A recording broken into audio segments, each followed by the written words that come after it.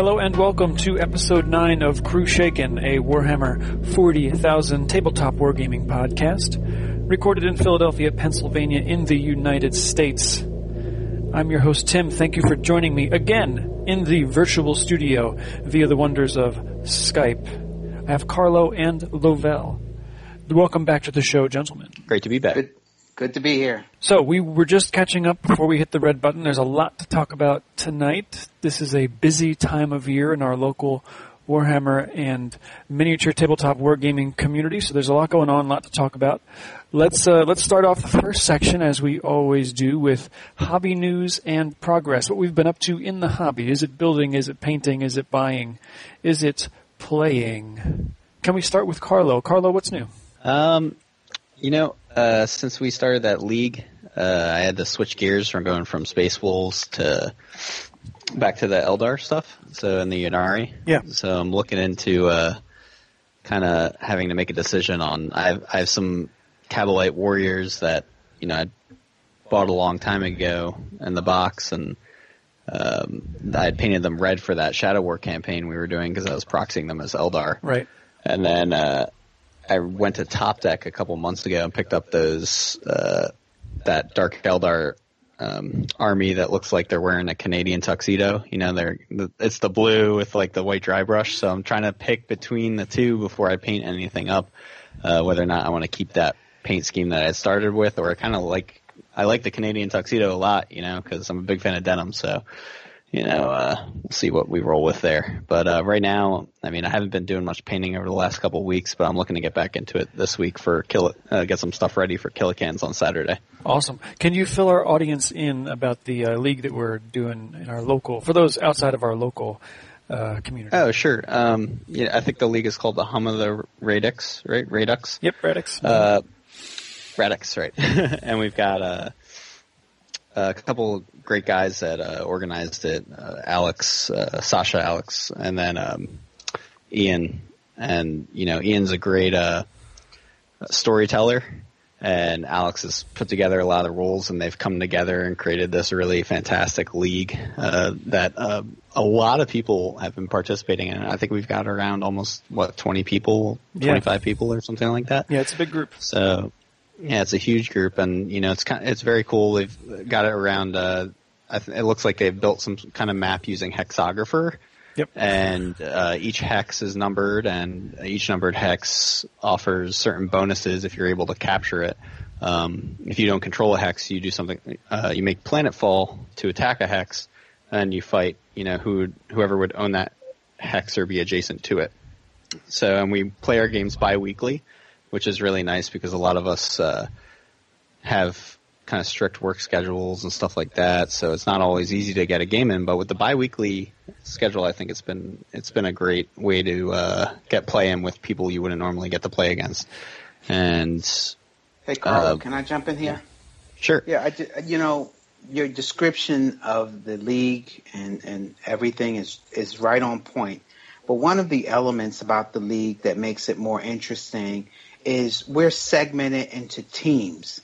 There's the Imperial team, there is the Chaos team, and then there is the Xenos team. And that segmentation, which occurs a lot in the narrative tournaments that we have, that makes people feel like they're not alone. So even if you're losing all of your games, like me, and me. And me. And me. You still feel like your team has a chance, and you're still collaborating with your teams. There's a Facebook group. I snuck into one group because I switched sides. You did. It really generates a greater sense of community throughout the league. That's one of the things I like the most, is the fact that we're divided up 3 ways. So it's 3 groups kind of vying for control of the planet's surface. And, the way they're releasing sort of the mission pack every week, which is an update of the team status, the team standings, the pairings for the week, and what's happening in the narrative on the planet's surface, I think is awesome. Unfortunately, in my second game, I was making planetfall. I was the attacker. The defender really was in a very good position to continue to defend this certain part of kind of a manufacturing hex that I was going after. Tim, who'd you play? I played Justin. And what did he play? He had his Death Guard. No, he didn't have Mortarion, but he had some real mean Terminators and those Plague Burst cannons, those like Vindicators with las guns on the sides of them, the new ones. Okay. Oh, those look awesome. What did you play? I played Iron Hands. It was 1750. And it didn't go well. Justin could not have rolled the dice any better. If something... he was rolling perfectly. He was rolling mathematically perfectly, and I'll talk more about it later. Let me just say this. I played Adam. He had the Death Guard as well against my Necrons, and he tabled me. He absolutely tabled me. You talk about Justin's rolling. Every possible roll that I could whiff, I did. But it was still fun. I did the same thing. I think the Death Guard they're super resilient. They have a lot of tricks. If they have the right characters on the table, like Typhus, and that bubble of doom that forms around him, he's got 7 inches of +1 strength and +1 toughness, I think, with a certain relic. He was super powerful and super hard to get off the table. And I'll continue the story just for a second. Turn 1, I was the attacker. I got to go first. I had a Storm Raven and a Land Raider with the Grav Centurions in it. Moved everything. It was Dawn of War deployment. Moved everything across the table. Had some good shooting, took out a bunch of plague bearers and whatnot, got rid of a couple of Chaos Space Marines, and a couple of the Death Guard Marines, rather. And his turn 1, those Plague Burst cannons, I think it's called a Plague Burst cannon, whatever it is, it's the Vindicator thing. I think it's either 3d6 shots or 3d3 shots or whatever. He had every possible hit. Every possible hit. He sent one at the Storm Raven, took it down in one turn.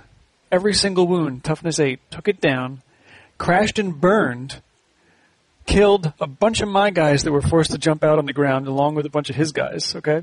Second half of his turn 1, the other Plague Burst cannon thing that he had, shooting at the Land Raider, again, rolled mathematically perfectly, blew up the Land Raider, again did a bunch of mortal wounds to everything around the Land Raider.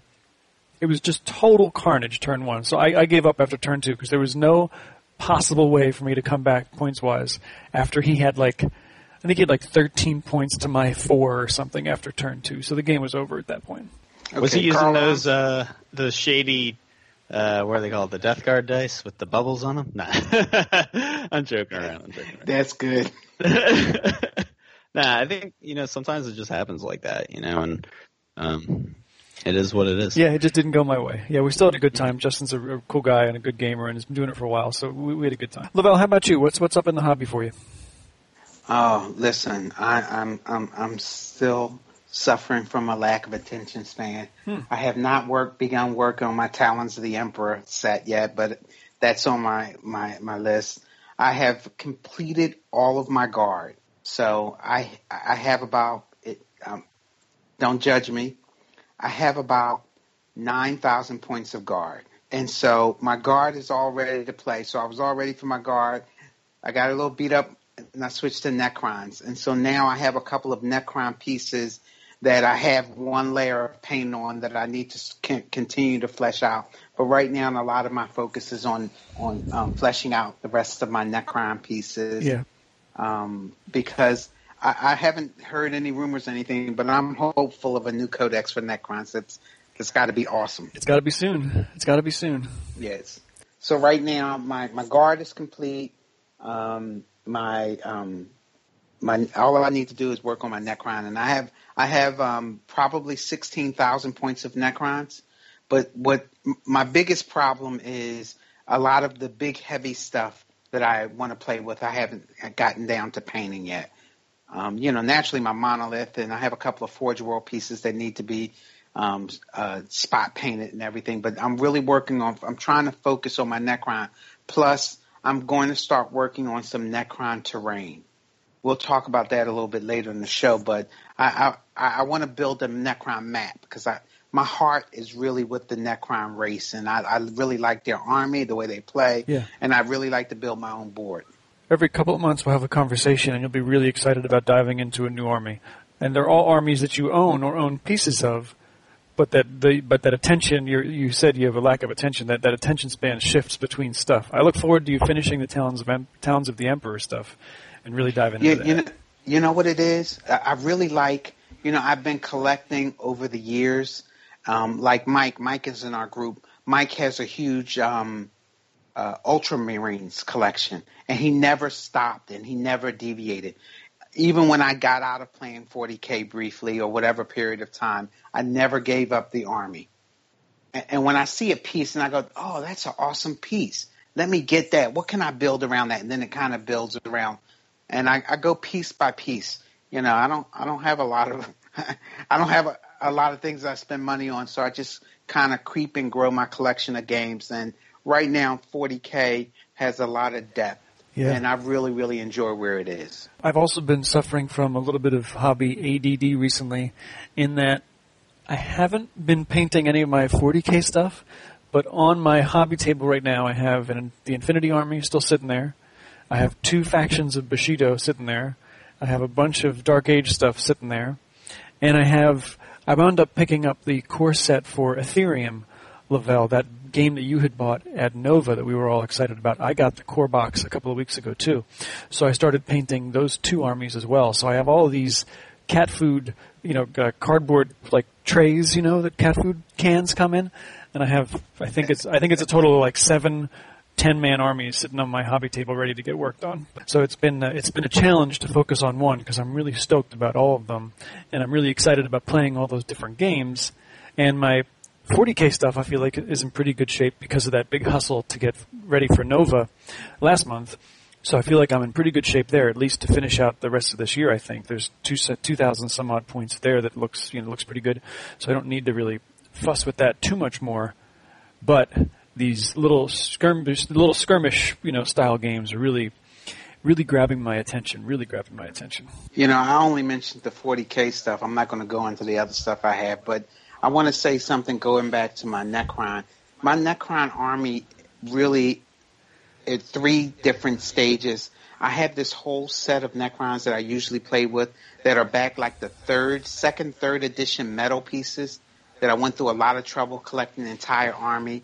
I also, even though you hardly ever get to see it, the current model range, I have an army in that. And then I have that army of old AT-43. It was called AT-43. Those pieces that I adapted for my Forge World Maynarch dynasty. And I gotta say, I got some retooling to do on a couple of pieces to make them table ready. I got a lot of work to do, but it's a labor of love. Carlo, there is a painting competition associated with the Radix campaign that all of us are involved in. Do you know anything about that? Oh yeah. I feel kind of bad about this because I'm one of the people that voted for it and then didn't participate. So you said you wanted to do it but are not doing it. Yeah, because I got, I've been pretty busy at, it's a lame excuse, but pretty busy at work lately. And then a few things going on the side. And for the limit of 400 points that you need to hit is a little bit too aggressive for me. It's a lot.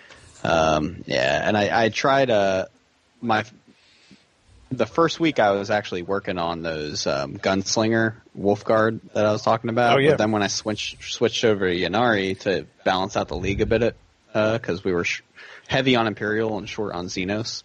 At that point, I'm still trying to figure out what paint scheme I want to do for the Xenos guys. So I'm not in a point where I want to affirm my decision over here on what to paint them. So no love for that painting challenge right now. So you've bowed out of the 400 point a week requirement.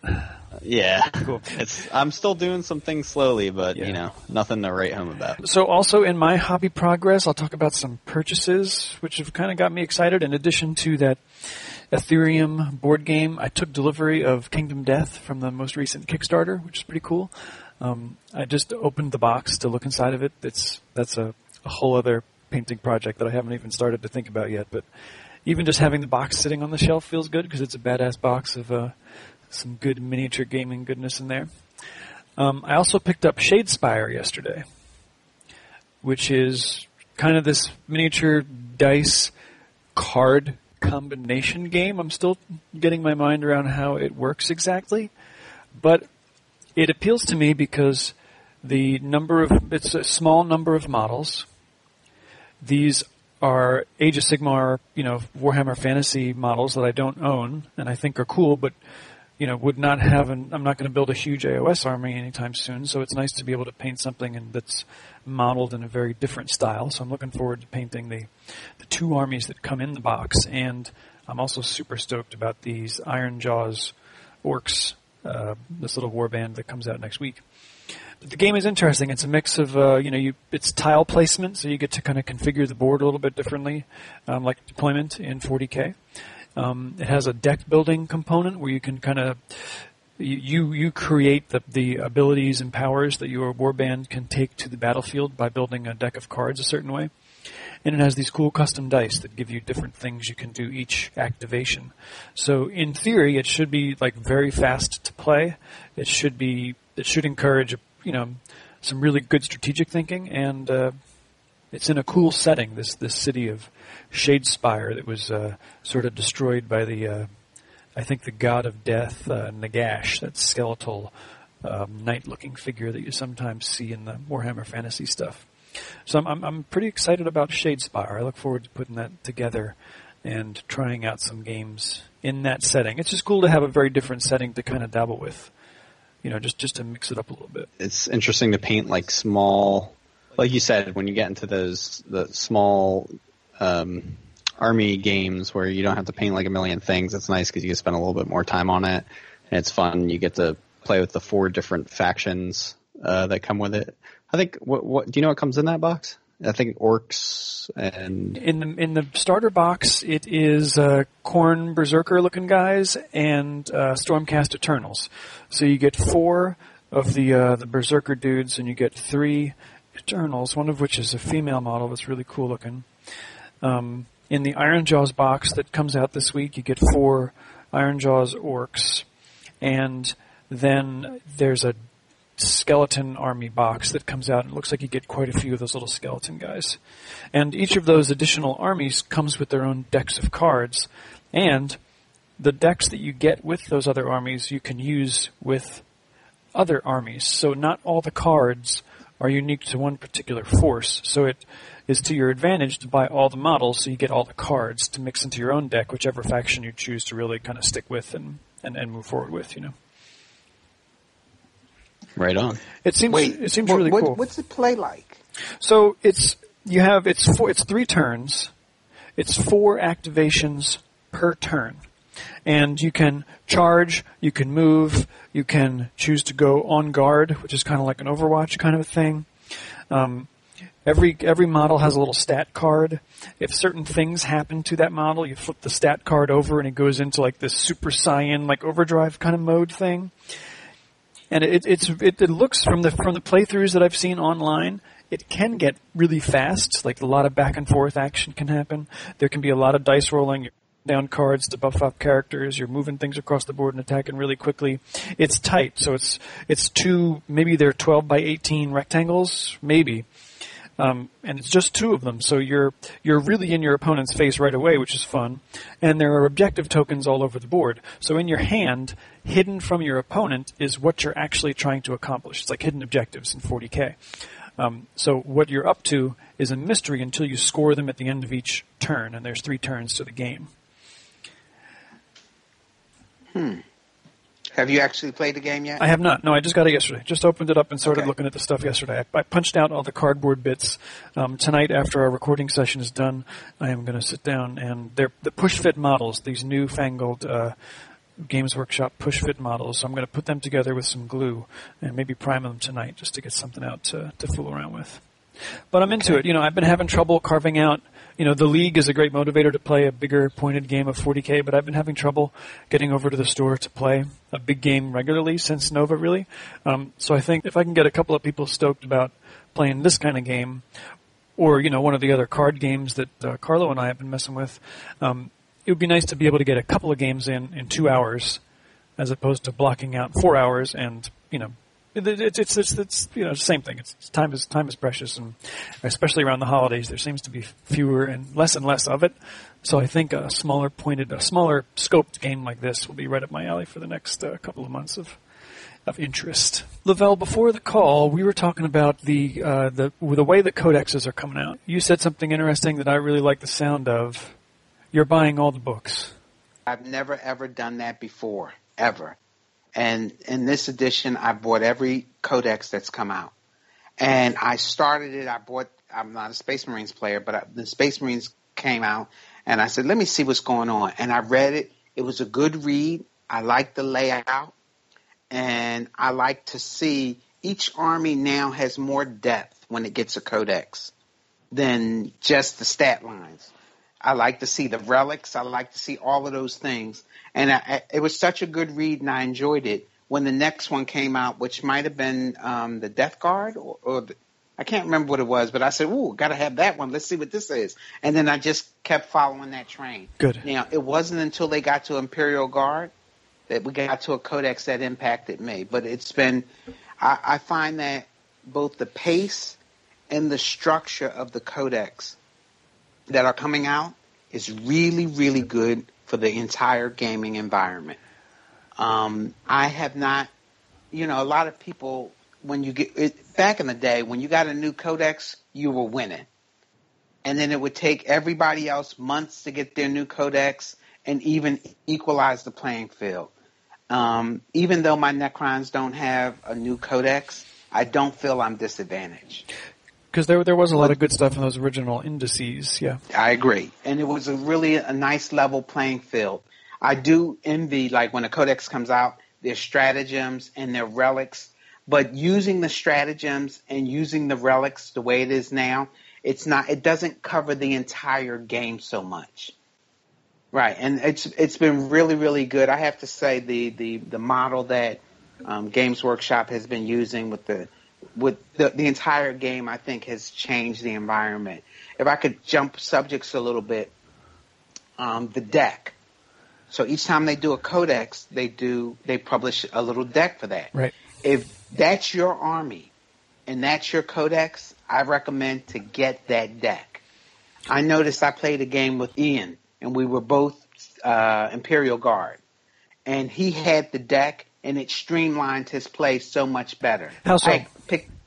Because he knew what stratagems he was going to be using, so he pulled those cards out. And so he didn't have to flip through the book. He could employ that stratagem. He knew exactly. At one point in time, on the other side, he had his stratagem down with his command points on top of him. And I was like, well, what is this coming my way? He's ready to go. Right. It was really, really good and streamlined in play. After I saw him playing with his deck, I said, I got to get one. I got to get one. And I actually had to order one because they were all sold out, and which I can understand. Back in the day, when they put accessories out like that, they weren't necessarily vital, or they didn't necessarily have a big impact on the game. But they do now. I strongly recommend the decks. Strongly. Now, if you pick up the Adeptus Mechanicus book, but you're not an Adeptus Mechanicus player, I would not recommend the deck. But if that's your army and you're going to play it, the deck really does do a lot for streamlining play and helping you get organized. Maybe this wasn't planned by Games Workshop, but I think this is part of what happened, and I think this is part of what defined how they're releasing these codexes, right? When they started releasing the Fall of Cadia books at the end of 7th edition, it was like one book every month or every 6 weeks, right? And I think it was a $50 book new, maybe $40. But it was like you were buying... It took me a while to read each of those books, and I enjoyed them. I enjoyed reading the story. Mm-hmm. I enjoyed reading great. they were awesome. I enjoyed reading the campaigns in the back, the different ways to play. I enjoyed every page of those books. I really did, and I thought they did a dynamite job. So then when 8th edition came out, I found myself kind of looking at the new codexes in the same way. For the same price of a couple of magazines, essentially, like magazines about anything, whatever, for the same price as a couple of magazines would cost, I'm getting, a bunch of evenings worth of reading out of each of those books, whether or not I play the army. So I am excited to get the Death Guard Codex because I've been smashed by the Death Guard 2 weeks in a row in the league, so I'm really looking forward to find out what the heck is going on in that book. And the Astra Militarum book sounds really cool, and I don't, there's a lot of stories in there, a lot of good narrative in there, so I want to read that. And especially when we get some more of the Xenos books, I don't know much about the Tau. I'd love to read more about the Tyranids too, and especially if there's a new Orc Codex, all that stuff. I'm pretty excited about that stuff. Hey, the Tyranids are supposedly coming out next. I'll pick the Tyranids up. I definitely need to get the Death Guard because I'm getting beat by them, and I will start to get the cards too. I do not have the Space Marine deck. I made like an Excel spreadsheet that I keep off to the side, like a printed little page that has all the stratagems on it. But I trust your good gaming judgment, so I will definitely try one of the decks out and see if it doesn't streamline play. If it's your army, get the deck. That's my advice. Get the deck. And so, we've all been there where we're flipping back and forth through the book trying to get the right wording. What does that say? Mm-hmm. But when you got the cards right there, it's really, really good. Anything you can do to make it smoother and more engaging with your opponent, especially if you can make any kind of rule lookup or any kind of stat lookup quicker, it's always a good thing. Hey, let me talk about something else a little bit, because just this, maybe it was the weekend before last, I was in an Infinity tournament, and it was 4 rounds, and I had to tap out at the end of the 3rd round, and my son Akil has not yet played a full game of 8th edition, even though he's getting his Eldar ready for a game, and he's going through things. But listen, 4 games of 8th edition is so much more enjoyable than 4 games of anything else because of the streamlined play. Your opponent is taking their turns. The 4 games of Infinity, you're on that table every minute of the game. Right. Your turn and their turn. Yeah, you're thoroughly engaged. Yeah. Right, but the whole play with 40K, now you can get 6 turns in within 2 hours, hour and a half maybe, depending on your armies. And it's really not that, I don't want to say it's not that heavy, but it really flows nicely. It really flows nicely. You don't get a lot of stuff that doesn't make sense, or, it's just a really, really good game. I can't say that enough. 40K right now is a really fun game to play. You get the right guys that you're playing with, you get the right people you're playing with, you're going to have a ball. And that's what it's been like. One thing I noticed when I was playing Justin at the, we went to Red Caps to meet up for our league game, there were 2 guys, I can't remember their names, but they're always there playing Infinity. But they were there just watching, and they were there reading the 40K books, because now they're going to start playing at 40K. It's a couple of reasons for it.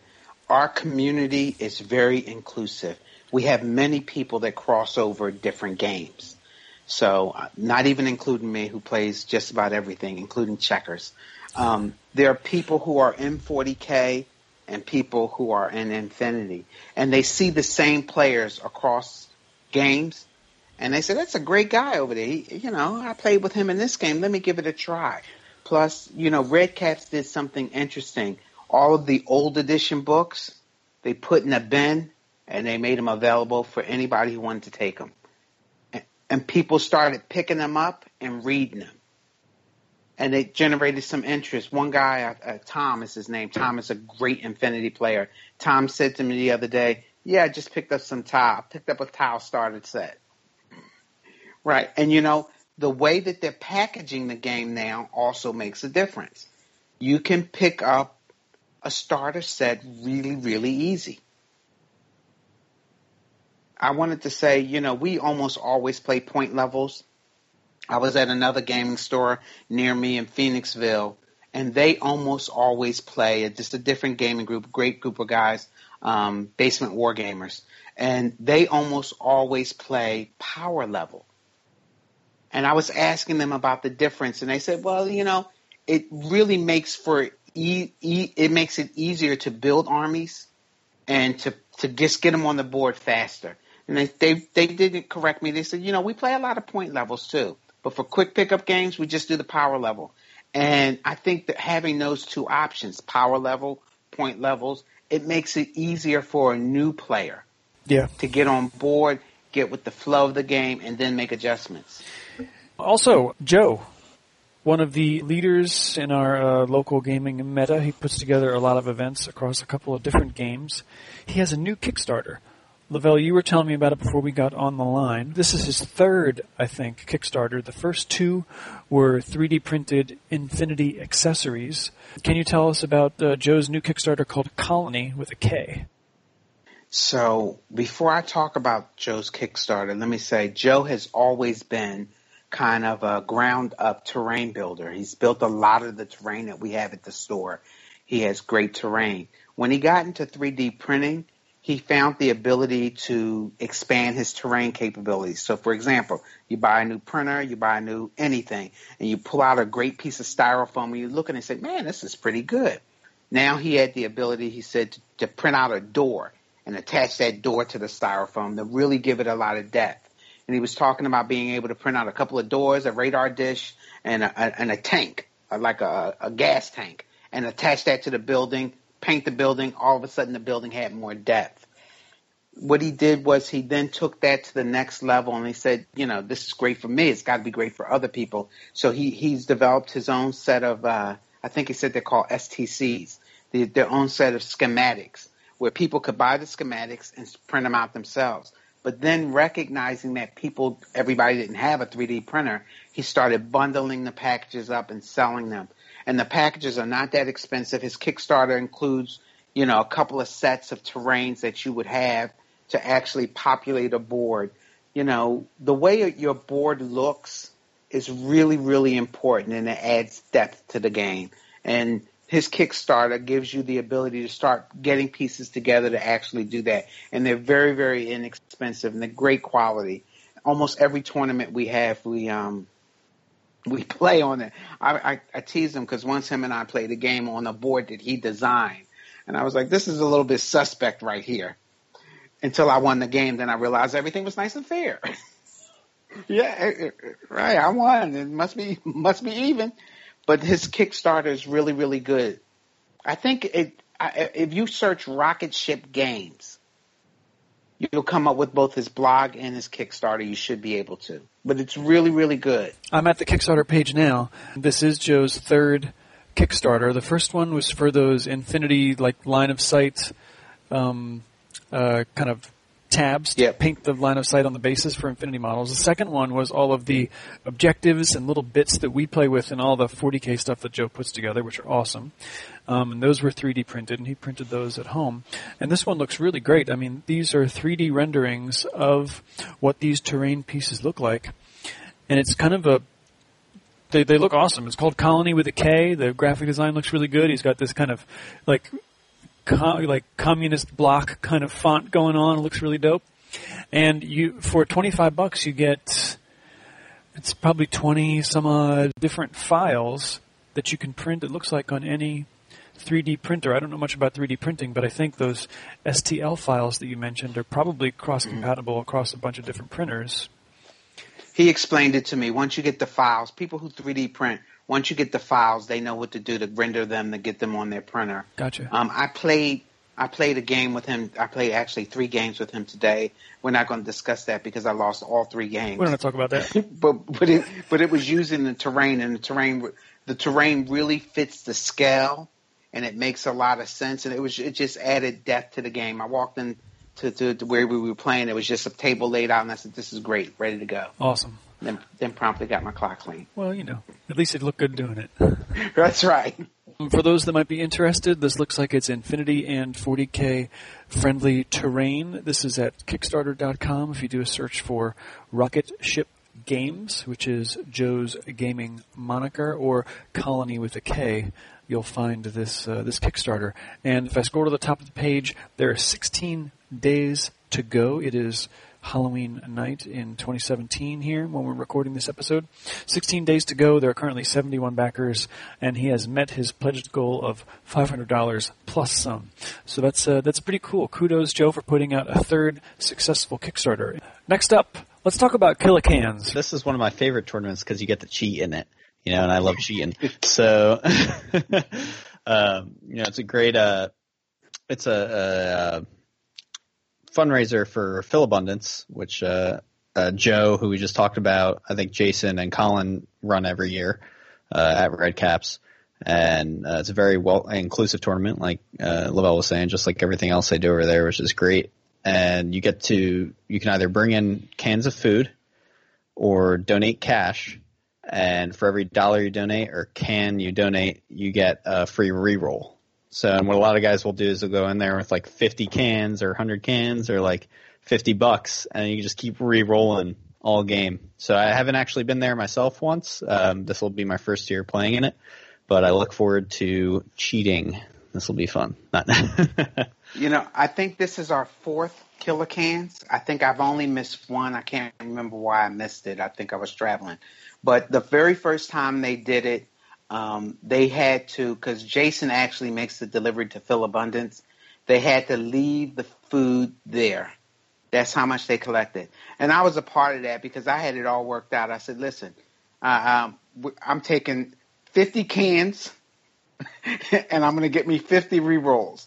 After I had gone through my 50 re-rolls, I started buying re-rolls. It was really, really good. But they were surprised by the turnout. I think this month we got a lot of things going on in the Philadelphia area that might take some attention away. But it's a great tournament for a great cause, and it's a lot of fun, I can remember last year I was partnered with Joe at last year's Killer Cans, and by the end of it we were in such a heated battle with we were playing. It's a team tournament. 1,000 points each, if I remember correctly. So it was Joe and I both playing Imperials. I had my AdMech. He had Space Marines. We were playing 2 Tyranid players, and it was getting down to the wire. And we had already used all of our rerolls from the cans we had brought, and I had brought like 2 cases of stuff. Joe had brought a lot of stuff. So we were basically just filling like a tin cup with dollar bills, like one more. We gotta keep going. It became like a $36 game of 40K just because of all the rerolls we needed. Did you win? We did win. Money well spent. Money well spent for a good charity too. We'll take a short break right there. We will come back in just a moment with managing the meta. We'll talk about some gameplay stuff, and we'll go on from there. So stay tuned.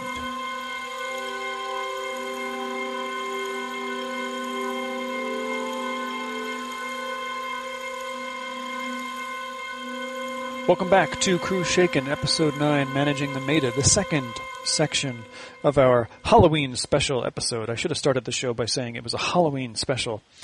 A quick Halloween side story. I was out on my front stoop giving out candy before we started recording, guys, and I had the 8th edition rulebook sitting next to me in like a magazine, and I had a bowl of candy in my lap, and this young girl walks up, she's probably like 11 or 12 years old, looks at the rule book. She says, "You play Warhammer?" I said, "Yeah." "Do you?" She said, "No." She said, "Do you play Yu-Gi-Oh?" I said, "No." "Do you?" She said, "Yeah." I said, you should try Warhammer." She said, "Yu-Gi-Oh's the best," and she walks away. She threw me a lot of shade, and she really was like, "Oh, you should play Yu-Gi-Oh." She's like, "I heard Warhammer is pretty childish." It's too immature for me, man. Yu-Gi-Oh is where it's at. It was awesome. You never know who you're going to bump into out there on the streets of Philadelphia here. So in this section, guys, managing the meta, we're going to talk about gameplay. I wanted to talk this episode about alternative ways to play 40K. I'm looking for ways to change up how I play 40K, whether it's playing a smaller point level or one of the other ways to play that's in the rulebook. To that end, I went out yesterday and I bought the Open War deck of cards. And what this is, I think this is great. I also really enjoyed that the deck that came out right at the end of 7th edition, the Empiric Storm deck. And I'm still looking for a way to use those in 8th edition, but that's another story.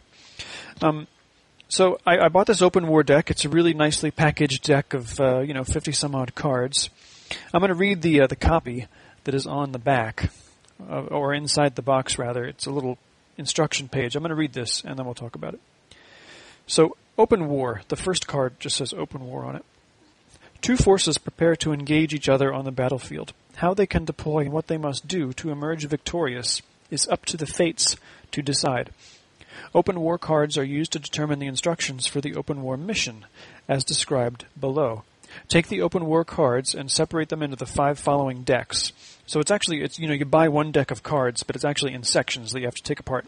There's a deployment deck, there's an objectives deck, there's twists, there are ruses, and there are sudden deaths. Okay, so you shuffle each of those groups of cards and put them into 5 stacks. You draw the top card from the deployment, objectives, and twists, and you place them face up so that both players can see them. This is like picking your mission, your deployment, and your objectives kind of all in one shot. So this is completely separate from the 8th edition rulebook at this point. All you're doing is using the deck of cards. And then to the side, you put the ruses and the sudden death decks to the side for the moment, because you might need those later. The armies. In order to play this mission, you must first muster an army from the miniatures in your collection. You can include any models in your army. So this doesn't have to be Battleforged. Certainly can be, but doesn't have to be Battleforged, doesn't have to be in formations. Can be, but is not required. And this, I think, leads up to why I think this is a great way to get new players into the game. Continuing on the second page of this little thing. Sometimes you may find that you do not have enough models to field a minimum-sized unit, which is found on each unit's datasheet. If this is the case, you can still include one unit of that type in your army with as many models as you have available. So, to Lavelle's point about Tom buying a Tau starter kit and playing, you can basically just bring whatever you have in your collection, and this deck is set up in such a way that it's going to build some balance into your game as a new player. I'll keep going. It'll become more clear what I mean there as I keep going. The battlefield. Create the battlefield and set up the terrain. So you basically just do your thing. Just set up whatever you have. Deployment. Both players roll a dice, rolling again in the case of a tie. The player that rolls highest can choose which of the territories shown on the deployment card will be their deployment zone. So picking deployment zones is straightforward, but it's the options of the deployment zones that I think are kind of cool. I'm looking at the deployment deck right now. I just took it apart.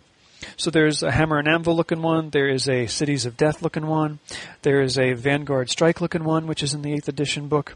There's just dividing the entire table in half. So your deployment zones are touching in the center, which is really cool. That's both horizontally and vertically.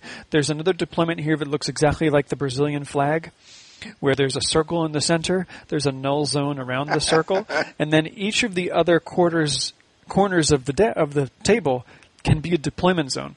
So you can have 4 different units in each of the 4 corners of the table and move in to your opponent's zone in the center, which is really, really cool.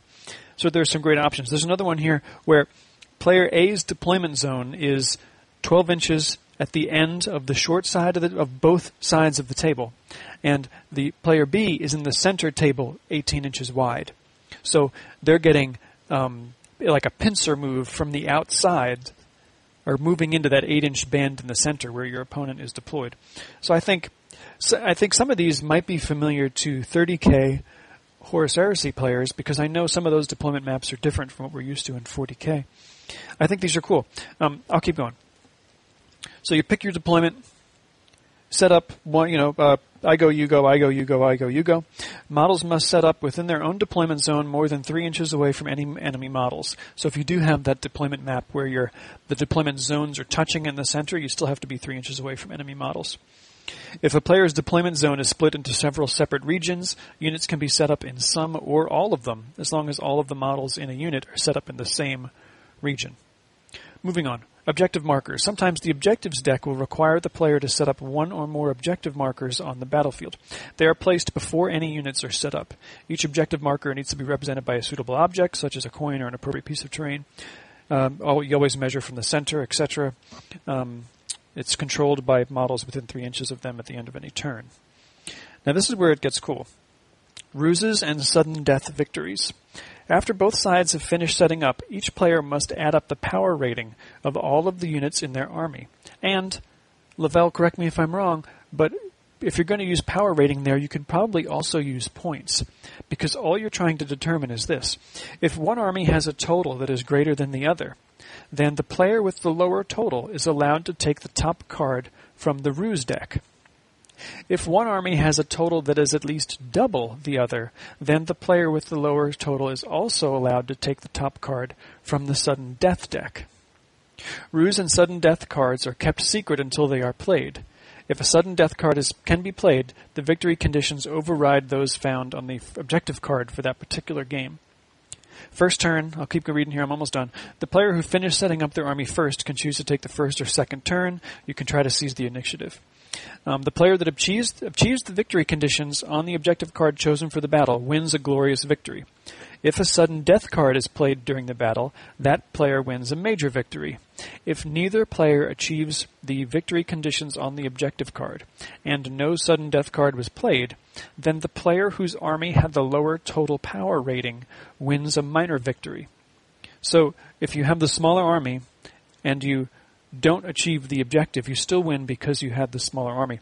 If both armies had the same total power rating, the battle is then a draw. I think this is just awesome. I think this is a really neat way to do things. Because you could walk in there with just a start collecting box or something and play an army of almost any size because you're going to get these cards. Tim. Yeah. Carlos, have either one of you played using that deck? I just got it yesterday. I have not. What do you think of it? I played 2 games at the Gamers Heaven in Phoenixville. Oh, good. With guys from the Basement Wargaming group. I played 2 games. Both times I showed up with a army that was smaller. Okay. I happened to have 1,000 points in my, or maybe 1,200 points in my car, and I played. Okay. One game I tied, the other game I won because of sudden death. Wow. It just blew my mind because I had never seen the deck before. It blew my, because I didn't know what we were playing. But here was the thing about it. When they built their armies, this is what made it even. They didn't know what we were playing. I just could not get my head around that. I was like, you have an army and I have an army, but neither one of us knows what we're playing. Now, if you're playing the typical Eternal Wars out of the book, you know what the scenarios are going to be. But this one, it just totally randomized it. And then adding those other elements, we know the scenario. Now we're adjusting the deployment. And on top of that, we have the ruse. And it was really, really a different way to play. And it made me feel like I was playing a small elite force trying to reach an objective that they didn't know. Oh, it's so cool that you got that sense from playing a smaller army like that. So I'm looking at the ruse cards now, Lavelle, and here's a great one. Here's a great example of how powerful this can be and how it can rebalance the game if you have a big point differential. For instance, this is the ruse card Tactical Reserves. This is what it says. In a display of prudent tactical acumen, you have positioned hidden forces ready to hurl into the breach at the opportune moment. Play this card at the end of any of your movement phases. And this is what you do. You pick one unit from your army that has been destroyed. You can set that unit up again, more than 9 inches from the army, so that the unit is wholly within 9 inches of the edge of the battlefield. So you're basically bringing a unit back to life and putting it, and deep striking it essentially back onto the board. So if you're down from the get-go by 1,000 points, and you find yourself in need of a little extra love, like here's, it could be a couple of 100 points back on the table for you to kind of rebalance how the rest of the game is going to go. I think it's really cool. It can be a couple of 100 points in his backfield. Right, exactly. They can be anywhere. Read a sudden death. Let's see. So here's one called Blunt. Play this card if you destroy at least half, rounding up, of the units that your opponent had in their army at the start of the battle. You immediately win. That's great. Here's one called Endure. Play this card if you have at least one model still on the battlefield at the end of the 5th battle round. Oh, this is badass. You win instantly. So if you're getting your ass handed to you, but you still have one model left at the end of the 5th turn, you can drop this card. Game over. We're not rolling for continue.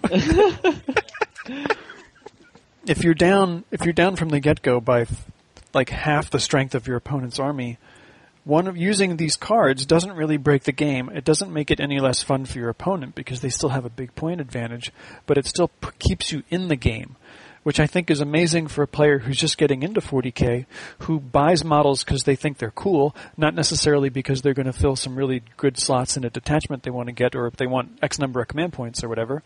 You can just bring stuff that you think looks good and still have a shot and get introduced to the game in a way that's really fun for the new player and the person who's there to do battle. I think this is awesome. I look forward to trying it. It was really, really good. It was really fun. It was exciting. Now, in the game that I played, I had both of those. I had bring a unit back on the board, and I had the sudden death one. And on the fourth, cool. I can't remember what I did, but what I brought back on board was my Vindicare Assassin. Nice. I know, it's a little sleazy. I was getting crushed. I brought him back. Little shenanigan there. Hitting in some ruins, and then at the end of the fifth turn, bam, I'm out of here. Mike, drop the mic. Boom. I think it's great. Any way that we can mix it up and change how the game is played, which forces us to think about the game differently, I think is a good thing, and I think it stretches the fun value for a new player and makes it interesting for some guys who have been playing for a super long time. So if we could go to the main rule book, in the main rule book we have Crucible of War, Eternal War, and Maelstrom of War scenarios, all which are very different, and they give you the ability to play different types of games. My brother Lorenzo is always talking about asymmetrical games, because you can have battles where it's not equal on both sides, and this right here allows for those type of games. I also like how in the non-standard, if you will, type of games, they introduce different stratagems that the attacker and the defender has access to. Absolutely. So, Lavelle, I'm in the rule book now. I'm looking at page 196 in the first Crucible of War mission, Meat Grinder. First of all, can you talk a little bit about what you mean by an asymmetrical game, and then talk to us about why you would like some of the stratagems that have to do with Meat Grinder so much? So, an asymmetrical game means that in a typical game we have the same amount of points, we have the same deployment areas, whatever it is, Vanguard Strike, Dawn of War, we have the same things like that. In an asymmetrical game, one side may be down on points, and one side could be down on the way it has to deploy. You want in the Meat Grinder, the defender has a bigger deployment zone than the attacker. Oh, I see. And that can make a difference. There's still 12 inches between them, but the defender has more area with which to deploy their defenses, if you will. Yep. And so the stratagems, the attackers have sustained bombardment, spies, outflanking reinforcements, and the defender has decoys, foxholes, and traps. Now, those stratagems aren't anywhere else. They apply to this particular scenario right here. And just if I could read the foxhole one, use this stratagem when one of your infantry unit is hit by a preliminary bombardment, but before the number of hits is determined. Half the number of hits rounding up suffered by the unit. Yeah. Now, that one you would use to counter the attacker stratagem, sustained bombardment. Use this stratagem immediately before rolling to see if a unit is hit by your preliminary bombardment. Roll 3 dice instead of 1. And so all of these things, you get a way that you're looking across the table at your opponent. Well, what's he going to do? And how's he going to respond to that? I only have so many command points. It's really, really good in taking the game that can be a little bit. Now, the Maelstrom of War cards where you kind of drawing the objectives every turn. So that does add an element that makes the game a little different. But this can make the game even more. It can add a different complexity without making it complex. I like that it can get you to think in different ways. I'm looking at the next one, Ambush. If you look at that deployment map, the defender is in this tiny little rectangle in the center of the table and pushed all the way to one of the short ends. And the attacker could essentially wrap entirely around the defender's deployment zone. So that's totally unlike any of the Maelstrom it's totally unlike any of the other missions in the book, the Maelstrom of War missions or the Eternal War missions, which I think is awesome. So why do you think these Crucible of War missions aren't as popular? Why do we not play these before the other styles of play so frequently? Carlo, what do you think? I think, a lot of us are scared to, people don't like change generally, and I think when you dedicate 4 hours to a game or 2 to 4 hours to a tabletop game, you feel like you could make a mistake. It could cost you a night of fun, kind of a thing. Yeah. I think a lot of us are scared to try something new a lot of the time. And it's, I think that's starting to change though, because with, the way that GW has approached this edition, especially like look at the league we're running right now. It's been very like a lot of the missions they've been putting out, like Alex and Ian have been putting out, have been very asymmetrical, but the games have still been a lot of fun. So I think people organizing tournaments in our area at least are starting to see how fun those asymmetrical games can go, and like bring forward more of a narrative approach to organizing these tournaments and leagues because of the changes GW has made. And I think it's made the game a lot more fun. And I think, we just have to nudge ourselves to try these scenarios, Yeah, I would agree. I think, if anything, locally for us, this Radix campaign is set up asymmetrically, like as Lavelle described. So maybe pushing into next year, folks coming out of the campaign after the tournament that ends the campaign in December, maybe now's the opportunity to get into some of these different ways to play the game, like using the open war deck or playing some of these Crucible of War missions and mixing it up a little bit. So I think I'll try to capitalize on that early next year by trying to get some folks into the Crucible of War. Tim, let me add, we are very lucky in our meta. Guys like Alex and Joe and Colin, they have a firm grasp on game mechanics, and they can use that to design scenarios that are not outlandish. And we trust them when they put a scenario out there. We know the scenario's not broken. If we were in a meta that didn't have this level of expertise, these types of games would be more precious to us. Because we would know, the people involved in setting up the games might not necessarily know how to design a scenario. So if I could draw your attention to page 270 in the book, and this is something that they haven't done before in the main book. They have a scenario here for multiplayer, which is really, really interesting. And so, I know a couple of times we've gotten to the table and there've been an odd number of players or whatever the case may be, there's just four of us and we want to play together. So this is really, really new. Also, on page 272, there's actually a structure for the campaign for people who might not have the wherewithal in their meta to build a campaign together. You see that? How it's got this little flow chart where you go from patrol and then, so it's a real good structure for making sure that, and on the next page they have more where you can use the rules in the book to build your own campaign. And I have to say, I've never really been big on campaigns until we started this, and I think it really adds a depth to the game to be able to continue to play and continue to build, because we get together almost once or twice a week at the store and we get games together, but a campaign gives you a little bit of different drive. Yep, a little more I really recommend it. Lavelle, I'm embarrassed to say that I had not even turned to page 270 in the new rulebook yet. I had no idea what this multiplayer battles page was even here. How cool is this? It's a deployment map for 4 players, and it's a way you can get 4 players without playing a team game where you're splitting the number of points. That is so cool. Yeah, there's a lot of good stuff in this here book. The battle zone stuff. There's a lot more depth to the ways that you can play that I think are really, really good. Did you see the stratagem in here? The bribe stratagem? I like that. Read it. What does it do? Read it.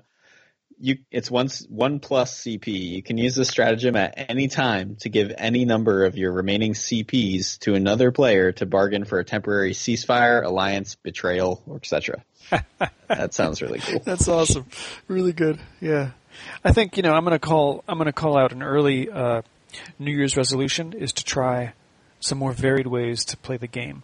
I'm excited to try new stuff. I was equally excited when that book at the end of 7th edition came out, Planetary Onslaught, I think, which had like Cities of Death rules in it, and it had all those other like different ways to play supplements, but all grouped into one book. I was really excited about that, and then we switched to 8th. But I think exploring new ways to play the game is going to be like my new thing in next year, 2018, is going to be, all right, let's not do Eternal War or Maelstrom. Let's try some of this other cool stuff and see what happens. I'm excited for that opportunity. Yeah, that sounds really fun. Like I'm really happy with this campaign right now.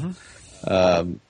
And eventually, like playing, just going and meeting at the shop every week on, I think we do Thursdays, and getting a game in is still really fun, but it's nice to change it up every now and then. It makes the game fresh, and, that's what we all loved about 8th was that, made the game real fresh and light and fun to play again, and I think that bringing some of this stuff like you were talking about, like going into a game and not knowing what you're going to be playing is, makes you gives you some butterflies. It's like going to play a tournament. Yep. It gives you a little bit of butterflies in your stomach, but, makes for a really awesome game. Agreed. But it does prevent the other player from building an army that's just going to steamroll over you, because they don't know what it's going to be. You could get anything. Right. We're going to take a short break. We will return with Orbital Upload, which are tips and tricks. We'll be back.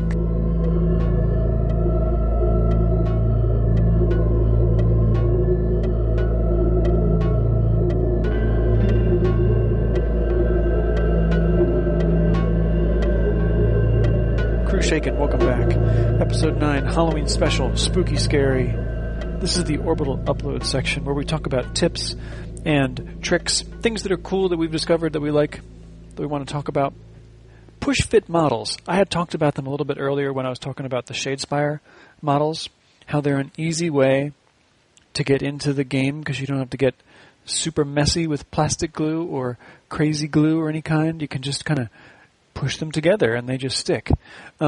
Carlo, I know you just put together some push fit stuff. What was your experience like? Why'd you like it? I didn't think I would like it because I'm like a traditionalist. I'm like, oh man, I don't like how they're introducing pegs to make it easier. But I bought a 3-pack of intercessors, and it's really quick, and it's really nice for painting because you can, so each model has, for the intercessors at least, when it comes in the 3-pack, the torsos, front half of the torso is connected to the legs. And then the head is on a peg, so you put the head in, and then it gets sandwiched by the back piece of the torso, and then the backpack goes on a peg, and the 2 arms go on a peg. So everything you can put together really fast, and then if you want to do prime it up and do like a zenith priming or something like that, you could do that, and then take the model apart and paint each piece individually. Like if you want to take your arms off and get the bolter away from the torso to get to the insignia on the chest, you can do that. So, and you could shake the model around. I'm shaking the model around in my hand right now. I still haven't put any glue on it, and it holds together really nicely. So I think it, and for people that, I think the biggest dilemma I've had in 40K is wanting to play the game. And I'm sure everybody has this, wanting to play the game, buying new models, and saying, do I wait to put them together until I have certain pieces painted, in which case it'll prevent me from being able to play with them, or do I rush and put them together and then later have to deal with the consequences of that? And you see that a lot with big vehicles and stuff like that, or the Marines who cover their chests with the bolters, and a lot of people get around that by using sticky tack, but I think this is kind of a good alternative to that, the way that they molded these new Primaris Marines here. It sounds like a great alternative to using blue tack to get stuff primed and ready for base coating at least, and then being able to play with them pretty quickly. It didn't occur to me that one of the advantages of push-fit models is that you can paint them, take them apart, paint them, take them apart, paint them, take them apart. I think it's awesome. I don't know why that never occurred to me, but that's a great benefit of this kind of model, and I look forward to A, putting them together for the first time, and then B, seeing if I can use the fact that I can pull them apart again to my benefit when I paint them. Because I usually do use blue tack, but then there's always, it's never perfect. There's always a little bit sticking out of the edge. You have to use so little that it either it's not enough to stick, or you use a little bit too much and there's a little bit of a line around the outside where you can't get paint with the airbrush or with the brush because there's blue tack there. So I think you've stumbled upon a nice benefit of these push-fit models. Lavelle, how does all this strike you? Wait, I have a question for Carlo. Yeah. Carlo, does the arm already have the weapon on it? It does. So could you conceivably push-fit a different weapon? Ooh, good question. I think it depends on the model because a lot of these are in the new dynamic poses, And it seems like when I was putting, so for instance, there's the one guy that comes with his, he holds his bolter up in the air, and then he has the communication, the Auspex in his left hand. Like to get the arm on, you pretty much have to have it the way that the hole is for the peg. You have to have the bolter pointing straight up in the air. So if you wanted to put another weapon on that maybe he holds in front of his chest, like if you had a plasma gun that you wanted to put on, I don't really know what the Primaris Marines come with, but if you had another gun that he wanted to hold in a different pose, I think it would be difficult to just peg it right on, because I'm trying to stick this bolter on now, like in front of him, and it doesn't want to stay because of the length of the peg and then the angle of insertion into the socket on the arm. So it's not okay. That's really interesting. I have not purchased a new model in some time, and I'm real hopeful, because that was one of the problems with the Necron models, and that was like the pieces were so small, and like for example the little glass rods, the little plastic rods. I'm hopeful when they release the Codex that they'll put out newer models that make a lot more sense the way he's describing, because I've been seeing people put together their Space Marine pieces and thinking, wow, that's pretty cool.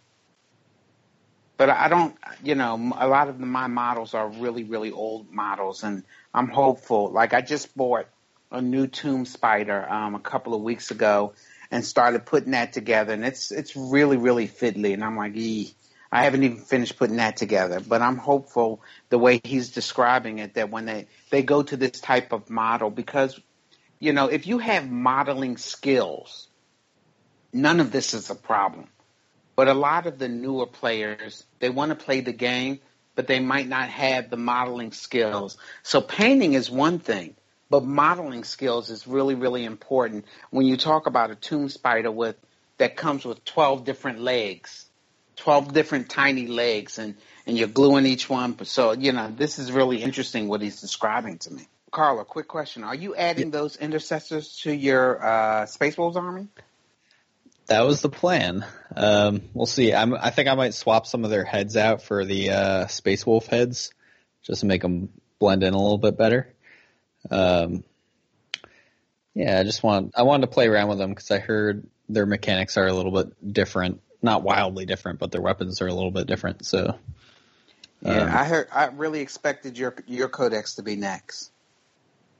Yeah, we'll see what happens. I'd be lying if I said I wasn't impatient at this point to get it, but but I think I forget which one of you guys was saying it earlier, but I think it was Lavelle, that even though the Codex isn't out yet, I don't feel like my army's underpowered. You know what I mean? I feel like we're balanced pretty evenly right now. And I know on like the competitive, if you go up to the competitive level, there's some differences there, with people kind of abusing certain combinations of characters and stuff like that. But I don't think in our meta, at least, or even in like a casual play setup, that you're going to see a big difference between the indexes and the codexes. There have been a lot of rumors that I was really hopeful about, that before the end of the year, we're going to be looking at a Space Wolf Codex and the return of Lemon Russ. So we'll see. Yeah, and then we'd have something to throw up against Mortarion. Between Magnus and Mortarion, we're hurting. We're hurting. All right, we'll take a quick break and be right back.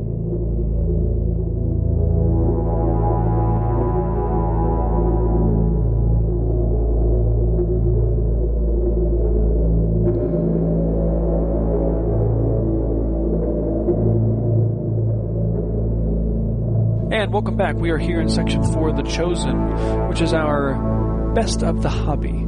A quick product or book or whatever that we're kind of excited about that we want to share with our listeners. Lavelle, why don't you kick us off? So, I was talking earlier about a previous position I had that was in Harrisburg, and I drove to Harrisburg and back every day. And that's 3 hours a day on the road. And plus I still do a lot of driving. And so I do a lot of audiobooks. And I do the typical audiobooks, and I have a lot of great audiobooks that I will recommend. And I get them from Audible. But the Black Library has a set of audio dramas, which is not the same as an audiobook, that is absolutely incredible. They're not as long as an audiobook. A typical audio drama will be maybe an hour and a half, maybe, but it's typically something closer to like 70 minutes, maybe 60 minutes. But it's not the same as an audiobook in that it's a lot of special effects. It's just an incredible thing. I've read two that were really good. One was about a Necron incursion, and it's about the Necrons using time to shift back and forth through their pocket dimension, which was absolutely great. And I read one about Tarius Tellian, the scout of the Ultramarines. I keep saying that. I listened to it. If you have not had the chance to listen to an audio drama, you can get it on your phone. You can get it in a computer. Just get the file. You order it, and then after you pay for it, then you download it. You don't have to wait. You can order the CD, but I just do the download. I would tell you, experience one. Having listened to a lot of audiobooks, the audio dramas are really, really good. The Burning of Prospero is a book that I listened to, and it was my first Black Library book, and it was really long. It was like 30 hours. Which, it's like 10 days driving back and forth on my commute. And then I just decided to try an audio drama. It's really, really good. Now, I want to point out, it's not the same as reading a book, nor is it meant to replace reading a book. I do recommend reading the books. They're great reads in and of themselves. But an audio drama can change a commute, or it can change a long drive into an adventure. It's really, really good because it's like watching a movie while you drive.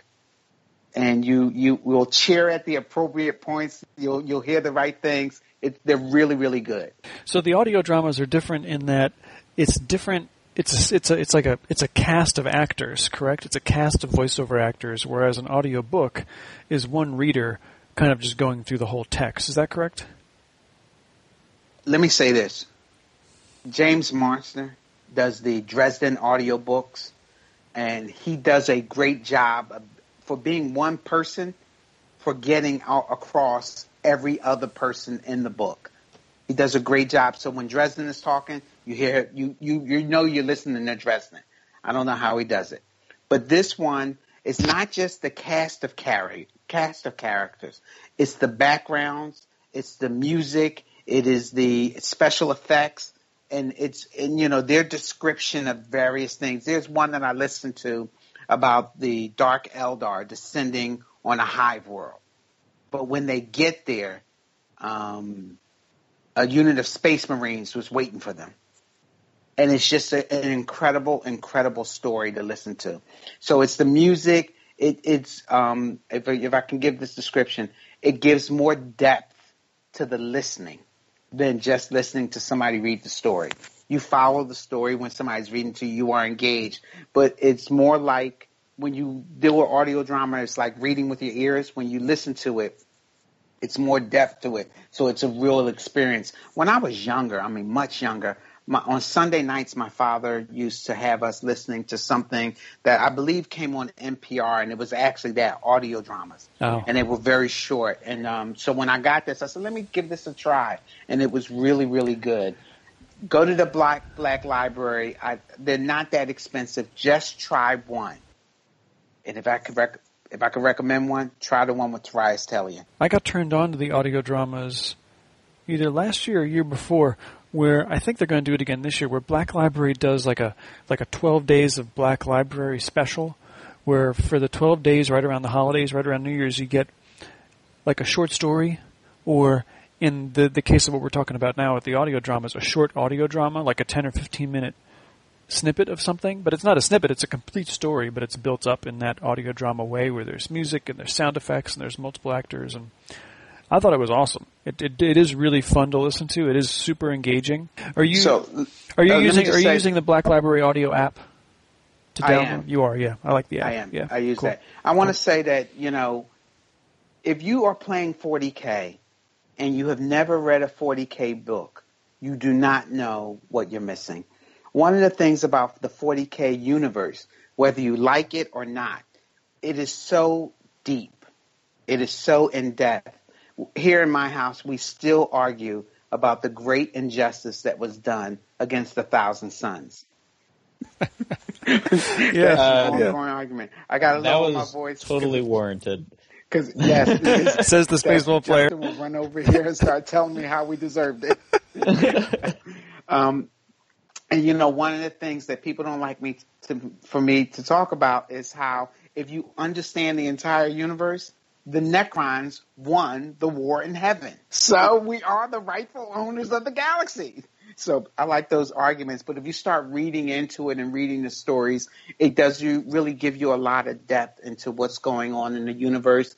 And it helps you understand the difference between looking at the stats on the book and building an army that is numerically and statistically efficient versus building an army that's consistent with the way the Force would play. I'm really glad you brought that up because I feel like as I'm exploring all these other skirmish games, these smaller games, I think the one place where every other game system has a ton of catch-up work to do is in the narrative, is in the backstory, is in the world-building exercise. I think that, Games Workshop has set the standard so high over the last 30-plus years in building these characters out and in building this world out that it's a huge uphill battle for other companies to compete if they're trying to compete in terms of the storytelling elements that are going on beyond the tabletop. So I think that's one place that this game in particular really shines, is the fact that if you do like to read books or if you like to listen to audio dramas and what have you, they have a product for you, whether it's Inquisitor books or Space Marine books or Sisters of Battle books or whatever. There's a ton to get into. I'm glad you brought up a book, Lavelle, for your piece of The Chosen here, because I was going to do the same thing. I started reading the Sanctus Reach series, which is orcs and space wolves and a little bit of Grey Knights, I think, mixed in there. So I picked up this 4-book set used at a really small gaming store in South Jersey. And this is the first Black Library novel that I've ever read that is completely from the orc perspective. Right down to, the way that they speak, the way that, the whole thing. There's not a single human, or Humie, as they're called in the book. There's not a single human voice in the entire book, right? Which for the first 50, 60, 70 pages really bothered me. Like I felt like I was reading almost a kid's book because the way that they speak is so kind of base and, inarticulate. It took me a while to get my mind around what I was reading and how the characters were. It just took me a while because there was no human presence in the book. After that point, I started to appreciate the humor in how base the orcs are, in how they behave and in how they act, in how the iconography that they paint on their stuff, they just do that out of instinct. They don't know what any of that means. They don't know what anything really does. And this particular book is about the big mech orcs, the ones that can actually build stuff and do stuff. So they can build things, but they really have no idea what they're doing. They don't know why anything exactly works the way that it does. Sometimes in this book, it almost seems like there's a voice that pops into their head and tells them to do something a certain way that just makes it work. But there's no real rhyme or reason to any of it, right down to the fact that in the middle of this battle where they're invading this human planet and blowing the whole place up, they all start fighting with each other for really no reason because of some weird grudge, and there's there's a lot of infighting, and there's this clan trying to take out this clan, and they want this mech to fight this mech, and it's really a mess. The whole orc thing is just this huge space mess that just descends on this planet and turns it into a junkyard. But it took me a while to get into the book, but once I did, I really did enjoy reading it. This one was the first of the Sanctus Reach book called Evil Sun Rising. was the name of it, by Rob Sanders, I think. Evil Sun Rising. I did really enjoy it. Sure, it's a novella, so I think it was only like 140, 150 pages maybe. But I just put that one downstairs, and I took up the second edition in the volume of 4, which is The Red Wa, that I'm going to start tonight. So I'm looking forward to that. So do check out these Sanctus Reach novels, and don't let the orc language throw you as it did me, because it is worth sticking with and getting a lot out of. Aren't the orcs the oldest of all the races that are here? Because the orcs weren't they created by the old ones? They were one of the final races that the old ones created to fight the Necron. Really? Yeah, them and the Eldar. Okay, I didn't know that the orcs were an old one's creation. I didn't think we knew where they came from. I thought I could be wrong, but I think I remember reading that. You might be right. The only thing I know about the origin of the orcs is that they grow like mushrooms. You know, it's like a spore kind of a thing. They just kind of pop up out of nowhere, and that they're clans. That's all I really know, and that they don't know much. I'm going to look into that. There's I knew there are 2 orc gods. There's Gork and Mork, which I don't think there's any like serious ecclesiarchy at work there. But there's 2 orc gods that they pray to, depending upon what clan. But it is. I really don't know much more about it. I have the wiki up right now. Oh, hit us, yeah. The first paragraph. Okay, so the orcs are a biologically engineered species created more than 60 million Terran years ago as a warrior race, originally called the Krork, with a K, K-R-O-R-K, by the long-vanished reptilian alien species known as the Old Ones, whom the orcs refer to as the Brain Boys. The orcs were created by the Brain Boys to fight the Necrons and their C'tan masters in the great interstellar conflict called the War in Heaven that shattered the galactic civilization of the Old Ones that existed prior to the rise of the Eldar. I studied this in college. There was no official class. Yeah. This is all I studied. Master's degree in orc history. Yeah. Carlo, what about you? What do you have for us for the Chosen section here? I'd have to say, just going back to those intercessors. Yeah, that's like the most recent GW purchase I made. I did it last week after our D&D game at Red Caps. Little impulse. I try to make an impulse buy every time I go in there, just to keep it going, you know. And that's funny. I try to make just one impulse buy. Yeah, I got these guys, and with the rest of the money I was going to spend there, I got a parking ticket. So, no. There, we'll see. Hey, Carlo, can you talk to us a little bit about your basing? Ice bases for the Yes, because you've got the most incredible bases. They're consistent with the color. It's really. How are you doing that? So I appreciate that. I did steal that from a guy named, and his name's James Collard, and I found him on Facebook. He goes by the name of Brushstroke. I think he had posted something on the 40K Facebook page at one point. It was a tutorial for these bases, and I had it saved in my Facebook tab for like a year. And then when we were getting ready for Nova, I was like, hey, why don't I take a shot at this? Because I really wanted to get away from that baking soda and glue snow thing I had going on for a while. And I did not know that was what that was. Yeah, it was all just baking soda and Elmer's glue. So, but the ice bases it's Woodland Scenics Realistic Water. So you take a 40K base and you cut the rim away from the flat section of the base, so all you have left is that rim. And then you put a piece of thin plastic on the bottom. In my case, I bought some of those leftover food containers with the plastic that goes on the top, and that's like a really great plastic to use for this. So you glue that to the bottom, and you have to make sure it's sealed, because then you pour this realistic water from Woodland Scenics into it, about like half a millimeter or a millimeter of that, and let it dry. And then you take a turquoise wash and hit that with it, let it dry, and then pour this stuff called Distress Crackle Paint on top of it. And you have to make sure it's kind of bubbled out, and let that cure for like 24 hours, and it'll naturally create cracks on its own. And then you just hit it with a white dry brush, and it comes out really nice looking. It looks like your models are standing on this like super randomly cracked ice lake kind of a thing. And it really worked out well for, I think, the larger bases that I did, like the Imperial Knight.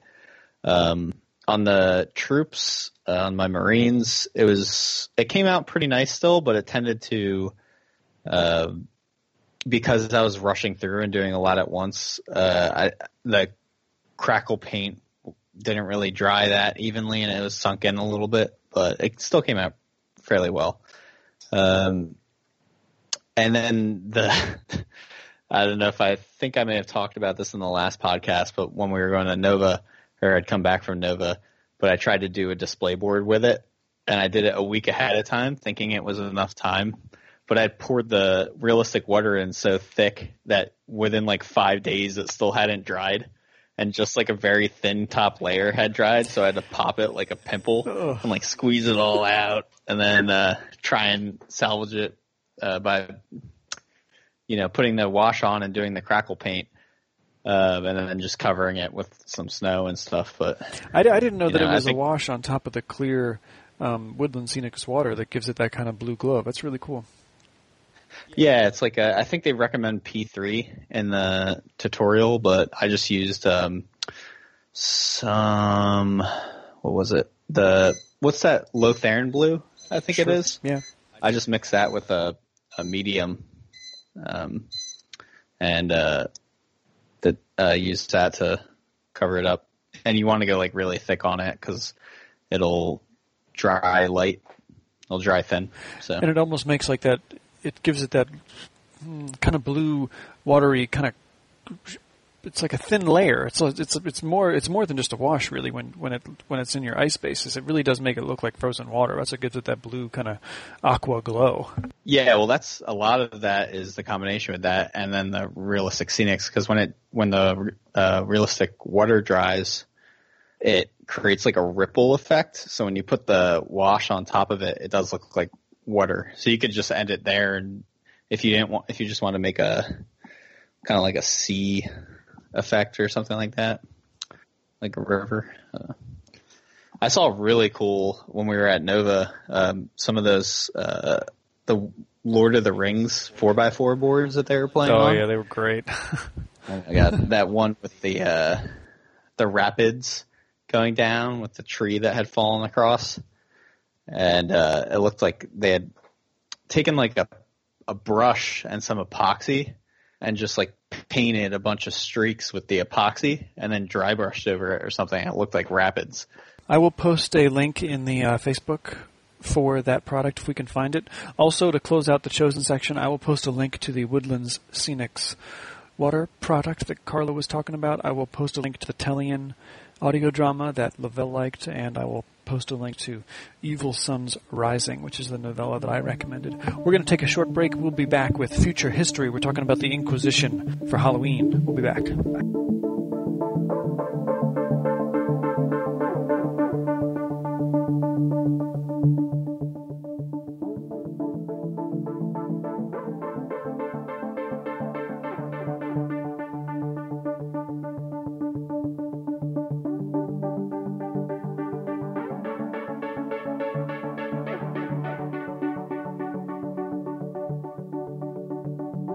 Episode 9 of Crew Shaken. We're talking about the Inquisition today.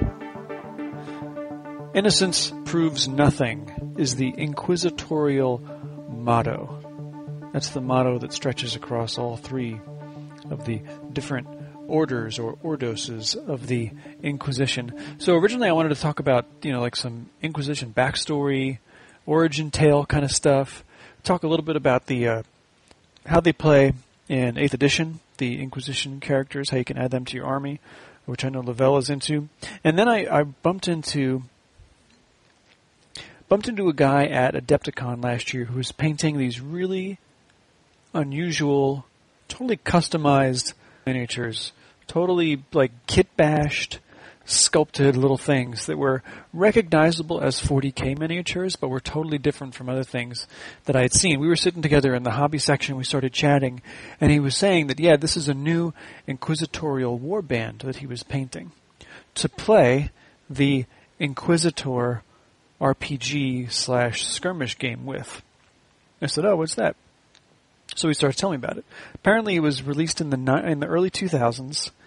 It did not last for very long. The rules were given out for free, and it was originally played with 54 millimeter miniatures, I think, so they were bigger than 40K miniatures at the time, so they were really big. But then GW dropped all support for it. It didn't sell well, it was kind of confusing, and it didn't, they just nixed it. They just wiped it all out. But then this big fan community this fan community popped up around the game to keep supporting it in their own way, and people still play it to this day. It's not very common, but it's this whole other game. Apparently it's ridiculously stat heavy. It is hard to get through. It is a grueling RPG that you play with miniatures in terrain. RPG in the sense that there's a game master and there are stats that characters can accumulate across different missions and whatnot. But it's like a D100 dice system, and there's a modifier for everything. After they stopped making the 54 millimeter miniatures, which I tried to find on eBay but can't find them, people started playing it with other scale miniatures, because I guess you can adapt the rules to be any scale if all things are equal. So people are playing it with 28 millimeter miniatures. So I found this website, inq28.blogspot.com. Carlo and Lavelle are looking at this site now. This little battle report here, the photographs associated with this battle report, these freaky little, total grimdark, gruesome-looking models that are, really customized. And the terrain they're playing on, I saw this today, and I went on eBay and I bought the rulebook for Inquisitor. It was $9. Because this looks really cool. Am I right, guys? I mean, this is really neat-looking. This is a totally different kind of terrain set. Models look totally different. I don't know what they're doing. I don't know what their weapons are. Yeah, they're sweet. But you can tell it's the 40K world, but this is some other thing entirely, right? Which I guess is very inquisitorial. Yeah, it looks like that one guy's got a bit of an acne problem or something. I don't know. But there's something going on with his face. There's definitely some weird face stuff going on. There's one guy here, it looks like he's in power armor. Inquisitor Dobros Malek, accompanied by the Penitentiary Cult Militia. I mean, that just sounds awesome. I want to get into that. I wonder, do you play each model, does each person play a model, or does each person play a squad? Because it looks like they've got a few different squads of guys down here. So do you... From what I understand, it is squad-based, okay. Yes.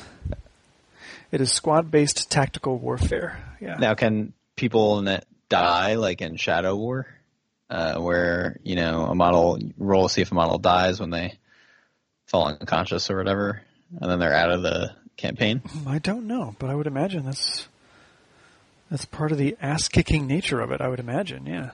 Well, let me just say, Lorenzo Buford, James in Armetta, yeah, they all play Inquisitor. Oh, really? They still play it, and they've been trying to get me to play it. They see me running my role-playing games, and what they say generally is, it has a lot of those elements in that there is kind of a game master. Yeah. And he is he's controlling one side and the group is controlling another side. They really like it. I started the segment by talking about that because I think the game looks really great. I think those models are really great. I think it's interesting to me because it is kind of the backwaters of the 40K universe that we know and love so much, right? This is not about Space Marines. This is about what goes on behind the scenes. This is the shadowy world that is the side of the Imperium that doesn't get a lot of attention, but there's still a ton going on within the Ordos of the Inquisition. So to kick us off, the Inquisition was started right at the end of the Horus Heresy. Right around the time of the Siege of Terra, the Emperor got together with Malcador the Sigillite and said, some really bad stuff is going to go on. We need a new way to fight. We need a new way to fight Xenos, aliens. We need a new way to fight Chaos Demons, and we need a new way to fight the heretics amongst us, the mutant and the strange, and the heretical amongst the human race, right? So Malcador got together. He got people together and he got Astartes together. And out of that initial meeting came the three branches of the Inquisition, which is the Ordo Xenos, the Ordo Malleus, and the Ordo Hereticus. Xenos deals with aliens, Malleus deals with demons, and Hereticus deals with, guess what, heretics. What's really cool about it is, at the same time, the Grey Knights were formed. The Grey Knights being that Malleus, the real aggressive arm of the Space Marine Malleus Inquisition helpers, right? And the Death Watch was formed right around this same time to be the go-get-'em arm of the Ordos Xenos, which deals with all those alien threats to humanity. All kind of wrapped around the end of the Horus Heresy, right before the Emperor was interred on the Golden Throne. A lot of great characters here because they are people. Inquisitors are people. They are extraordinary people, yes. A lot of them are psychers. Tim, I got to jump in here. Hit me. I'll let you go on. Do you believe that? That can't be. The exact history that you just gave us can't be. Because I believe that the Inquisition has us believing that's the history. I think the Inquisition started much later. You think? Because you remember when they had the whole thing with the priests who went awry and started in the ministerium, started the kind of the revolution? The Inquisition would have put him down if they were there. So what do you think is the real timeline? What do you think is the real timeline? So one of the things about the Imperium is so big that they need an internal and an external boogeyman. Oh yeah, and that's the Inquisition. That's a good way to put it. And the Inquisition, the Inquisition can pretty much check anybody. But the way the Inquisition is set up, they can't even check themselves. So one Inquisitor has to have a lot of clout to go head to head. And when you read the books, one of the things that they describe is often there can be war between two Inquisitors and their acolytes, but you never see it. And they can actually throw opposing forces at each other, have them fight it out. And the rest of the Inquisition doesn't necessarily get involved unless it gets too big. The Inquisition is so huge, but it is so steeped in, and I'm not going to say mystery, lies. Because they need it that way. That's the only way they can retain power because of what you just said. They are normal people. And it's like these are people, these are psychers, right, with extraordinarily powerful weapons, but they're also like the most skeptical, cynical people they could possibly find, and they're all a little bit flawed and insane. So like you said, oftentimes Inquisitors are going after other Inquisitors because they'll think, oh, this guy's a heretic, or this guy's colluding with demons, or this guy's got a friend who's an Eldar. So there's, all like you said, there's like these backwater wars that happen within the Inquisition before they even get out there to help humanity. But listen, it's like being in high school again. It's totally like being in high school, yes. I like it. It's like cliques against cliques. The three different Ordos, they disagree about what is the greatest threat. Yes. So chaos is the greatest threat. Are you crazy? The greatest threat is to the aliens. What's wrong with you? The greatest threats are these people inside us, the heretics. And so when you go do your thing, we go do our thing, we go do our thing. And so all of this thing kind of comes out. But here's my question about the Grey Knights. Yeah. Where did they really come from? They weren't around during or am I incorrect in saying this, during the Horus Heresy. They were not. And, when the terrible tragedy that was Prospero took place, it was all about them using psychic powers. Yeah. So where did the Grey Knights really come from? So Malcador, after he assembled these 12 individuals, these 8 loyal Astartes, and these 4 Imperial Lords, who were sort of the core, those 8 Astartes became the Grey Knights. They were They were sort of Malcador's private chapter. Hold on. So he went and gathered 8 psychic Astartes? Yes. Oh. Go ahead. Keep on preaching your propaganda. No.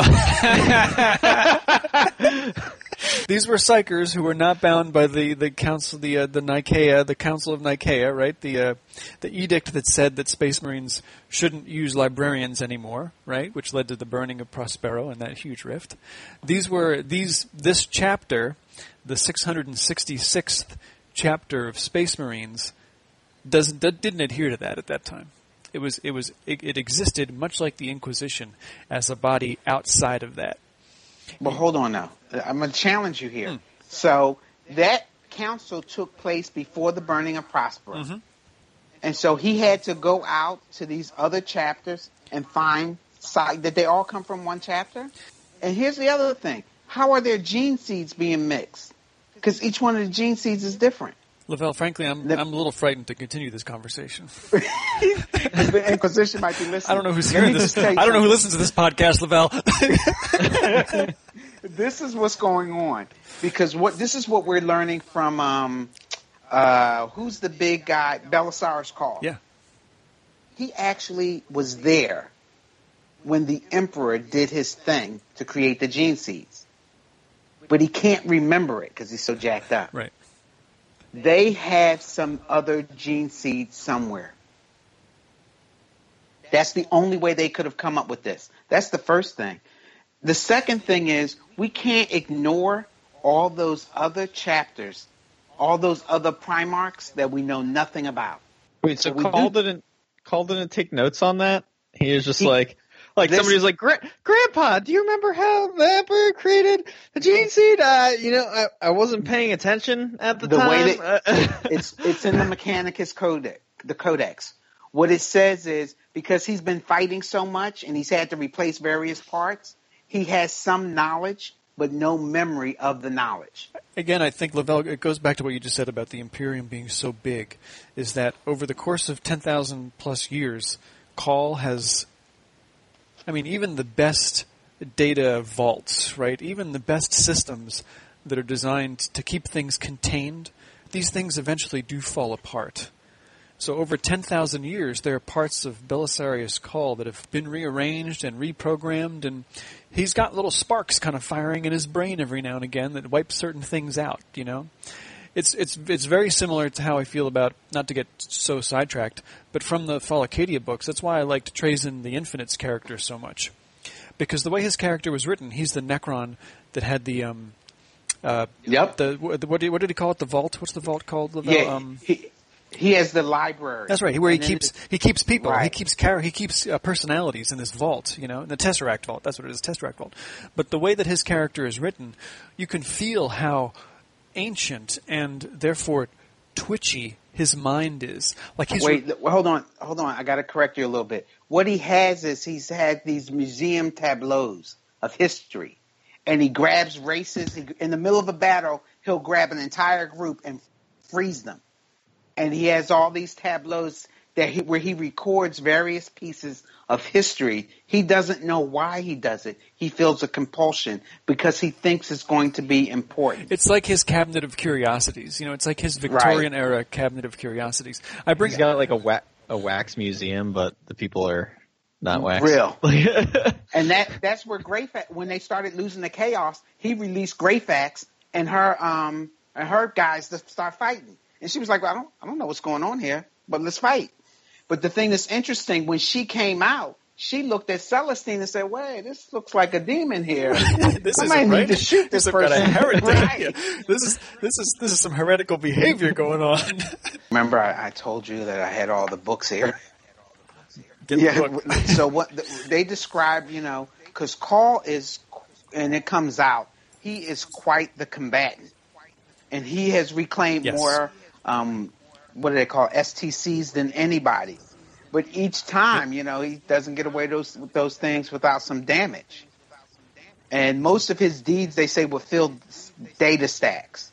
But, every time, he's lost a piece of his flesh, he can retain the knowledge, but not the memory of where he learned it from.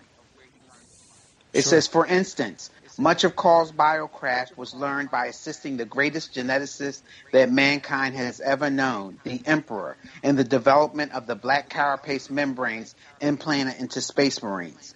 At the time, Cawl's body was still largely fresh, while the eyes that then beheld the emperor had been replaced. The technique Carl absorbed during his understudy remained even if the Archmagus Dominus has no recollection of that service. He don't remember doing it, but he's got the knowledge, which Right. is a little scary. But he knows it. Yeah. Yeah. It's like remembering what you learned in college, but not how Right. you learned it. You don't remember the class, but you took something out of it. Yeah. So all of this stuff, there is a point at which the history is all subject, and that point is the Horus Heresy. After the Horus Heresy, everything is subject. Right. But with the Prime Gulliman coming back, he has memory of stuff, Sure. Sure. right? He And knows Lemon things. Rush, Yeah. when he comes back, he'll Yeah. know stuff. So the Yeah. people who really know the most stuff are actually the Chaos people, because they are that old. Many of the Chaos Space Marines are that old. And so there's a lot of things that have transpired between here and there.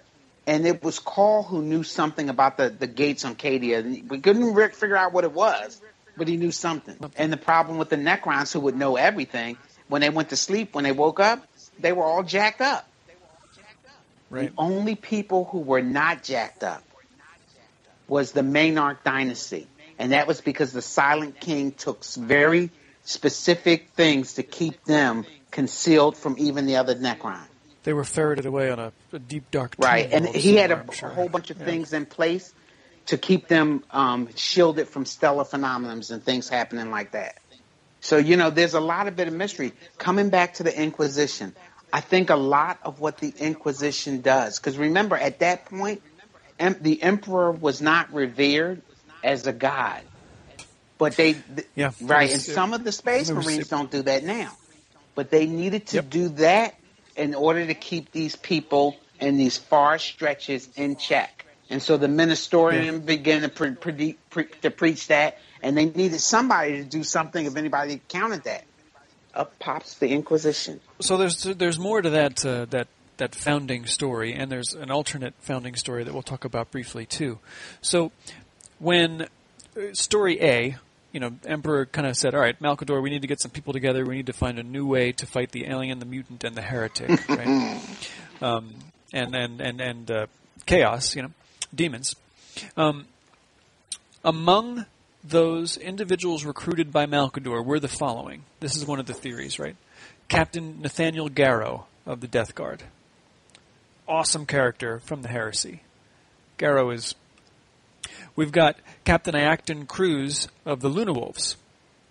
We've got Kirill Sinderman. He was big in the early novels of the Heresy. He was a remembrancer. Another man named Lemuel Gauman. I don't know much of his story. And a Sister of Silence. So those folks, those humans, would go on to form the branches of the Inquisition, according to this particular story, and those Space Marines would come together from the Death Guard, from the Luna Wolves, and form the Grey Knights. So there's the second story, right, that all of this happened after the Emperor was semi-struck down by Horus, where 4 trusted servants of the Emperor gathered in secret to kind of plan what was going to go on next. What now? We've got the Emperor on the Golden Throne doing whatever that means, doing whatever he's doing over there. What's going to happen? 2 of them believed that the Emperor could be returned to life. They were called the Resurrectionists. And the other 2 thought that was impossible. That fracture between the Resurrectionists and those who didn't believe that the Emperor needed to be left alone and do what he was doing started to form the 2 of the 3 branches of the Inquisition, which is kind of interesting, too. There's a ton there. What I like about the Inquisition is the stories and the characters that it breeds. Anytime you have insane, psychic, skeptical humans, right, in all their flaws and unique personality traits, you're going to have these really great characters, right? You've got Eisenhorn, Gregor Eisenhorn, who's this, there's a bunch of books out about him that are awesome by Dan Abnett. You've got his protege, Ravenor, another awesome set of books there. It's like this wounded, this physically, in one of the Eisenhorn books, Ravenor is physically wounded to the point where he almost dies, right? He's a young, about to become a full Inquisitor. And for the rest of his life, after he's saved in that book, he's like wheelchair bound. He's he can't do very much except use his mind and his psychic abilities to help fight off the enemies of the Imperium and help his fellow Inquisitors with his intellect and psychic skills. And then even going farther back into the stories, one of my favorite and strangest books is a trio of books by Ian Watson, The Inquisition War, which is 3 books about this one particular Inquisitor, Jack Draco, put into one. So Draco is this Inquisitor. He's got an Alpha Legion tattoo on his face for some reason. He falls in love with an assassin, a Calidus assassin, who can change her face to look like, who can change her body. She's got some chemical in her body, so she can physically change her body to look like a gene stealer. He's got an Imperial Fist Space Marine that runs around with him, a Space Marine captain. He's got a squat that runs around with him who has this like ancient pistol. The book is insane. It jumps around in time a lot. It jumps around in location a lot. It's hard to read. It is as twisted and as convoluted a story as the Inquisition itself is. You know, reading these Inquisition books, from Inquisition War to the Eisenhorn books to Atlas Infernal to the Ravenor books, these are like Russian, like classic Russian literature, right? There's 1,000 names in each of these books. It's really hard to keep track of who's fighting who. Lavelle, like you said earlier, there are wars within the Inquisition that don't know that those wars are going on before they even get to fight the enemies of mankind, right? So each of these books and each of these characters is like this weird onion of, what? Wasn't he just fighting her? Why is he falling? You know, there's like all these characters fighting. There's all these characters falling in love. They're like, these are deeply human stories, but they're super grimdark and super jacked up. I mean, the Inquisition War, Jack Draco and his retinue of this shape-shifting assassin and this space marine and this squat, they're in the webway for most of the book series, trying to find the Black Library, and they find out Eldrad Ulthran is in there, you know, this classic Eldar character is in there running around trying to stop him from getting into the Black Library to get this special book and all this stuff. And it is super convoluted. It is super dark. It is super interesting, I think. So, you know, in the index, the Inquisition has its own section, which I'm looking at it now. It's really Inquisitor Karamazov. Is he in any of the books? The guy in the big chair. You know, I have not seen Inquisitor Karamazov. And what's cool about him, he's in the chair, Ordo Hereticus, because the Sisters of Battle are the militant wing of the Ordo Hereticus. So Xenos has the Death Watch, Malleus has the Grey Knights, and Hereticus has the Sisters of Battle. And I think Karamazov is usually accompanied by Sisters of Battle models. At least he was in the past. Am I right about that? I believe, yes, because he was originally in their codex. Right. So let me ask a question, because I feel like if you are playing an Imperial army, there is so much utility to just adding an Inquisitor in one of your HQ slots. How so? Because the Inquisitor, one, he can give you access to an additional psychic power, but he can board your transports. They can, they just have so many ways that they can, and they're not that expensive.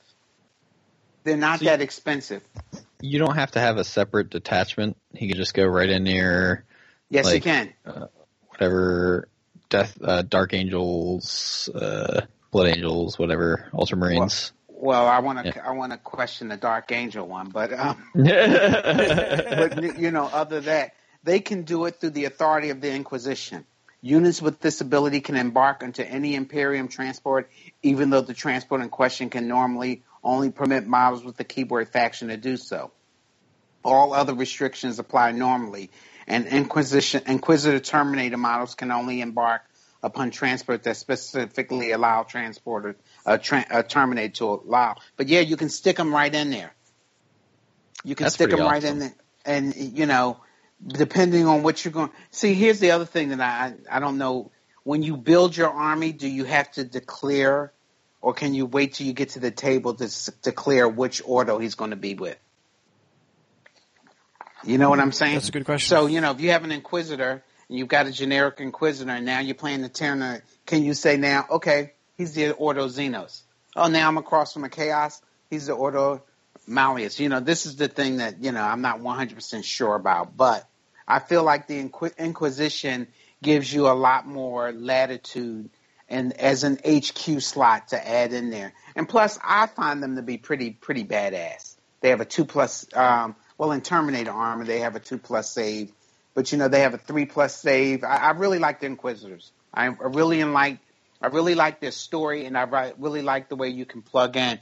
Because theoretically, an Inquisitor can show up at a captain, Space Marine chapter, and request their services.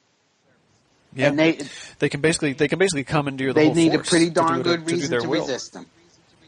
An Inquisitor, and it's only an Inquisitor or a chapter master that can order the destruction of a planet.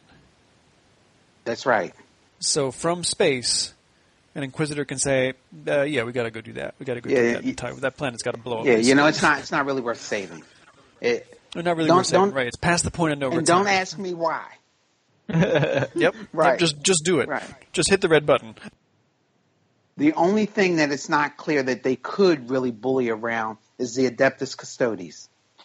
But I think the lore behind the Inquisition is really, really interesting. But this is the thing that really is important. The need for the Inquisition. Here's my propaganda coming. The need for the Inquisition, given the fact that they can't really control things from such a distance. And the Inquisition can actually can turn a planet without needing an entire army.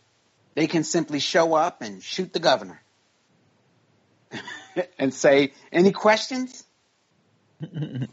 I love the weapons they have. I'm looking on page 117. Right, we got a Nemesis Demon Hammer. We have a Null Rod. A lot of these are things they talk about in the novels too. We got needle pistols. That Jakero needle pistol is amazing. Of course, you got a force save, a stave. You got a sword, an axe. The thing that's really interesting is the question, and that the question kind of branches out. The question is two things. One, when did the Inquisition really begin? And how successful have they been at kind of clouding all of that? That's the first thing. And the second thing that nobody wants to really ask is, where the hell did these Grey Knights come from? Isn't the question really supposed to be, what Grey Knights? Right. There's this book, I can't remember what it was. There was this book where the Grey Knights fought side by side with these, I can't remember where I read it, with this Imperial Guard regiment. And they defeated the enemy, but in the end, they had to kill the entire regiment. Because, hey, great job, guys, but listen, you know too much. Yep, we don't exist, so... But we'll remember you. There's something in the Grey Knight book where they have this badge that they wear to remember them. You guys were awesome. You really were. But, It's a cool story. I really do. I like the Grey Knights. I like Deathwatch, too. I think the fact that Deathwatch brings together a lot of different chapters with a lot of different experience sets and a lot of different knowledge of killing exactly specific kinds of alien threats, I think it's really great how those personalities work together, and that's really well represented through books. RPG, which I have every book on, does a great job delving into them. The two things that I like about the Death Watch is people leave their chapters and they serve for a time in the Death Watch. And then they go back to their chapters and they bring their Xenos fighting abilities, but they never talk about what they did on the Death Watch. Yeah. And then the people who show up at the Death Watch and just say, "Don't ask me where I came from. I'm just ready to serve here forever." The Black Shields. And so they come from some chapter, from somewhere that's been tainted, and they say, "Okay, you know what? I don't want to talk about what my chapter did. I'm just here." So I think the Inquisition and the way they employ other forces of the Imperium, like the Sisters of Battle, like the Grey Knights and Deathwatch, I think that's really cool. I think it's really interesting that in the narrative here, in the story, we have these humans who are able to enlist the power of superhumans to do what needs to be done to either fight each other or to fight the enemies of the Imperium. I think it's really cool. I'm interested in this notion of putting together an inquisitorial warband to play on the tabletop, you know. Even in the Index, they don't even have their own codex. They may never get their own codex. But even in here, you can put them together with like a weaponsmith and like this little ape-looking dude and a demon host, you know, which is basically a human that has a demon living in it that the Inquisitor uses for his own bidding. You know, there's all this weird, super dark stuff that you can bring to the tabletop. I'd be interested in doing that and maybe using those models to try the Inquisition RPG skirmishy game. But too. let me put this out there. So one of the messages is in the Empire with all of these superhuman people, the real ultimate authority are the humans. And the Inquisition keeps it that way. Cool. Well, I hope everybody got something out of that future history segment. I like referring to stuff like that as future history because it's a reminder of how much we've forgotten. You know, here we are in 2017, right? We know so little about our own history, and you can imagine 40,000 years from now how little what's left of humanity are going to remember about their own history. So much is forgotten so often. I think that's part of what's cool about all this sci-fi shenanigans.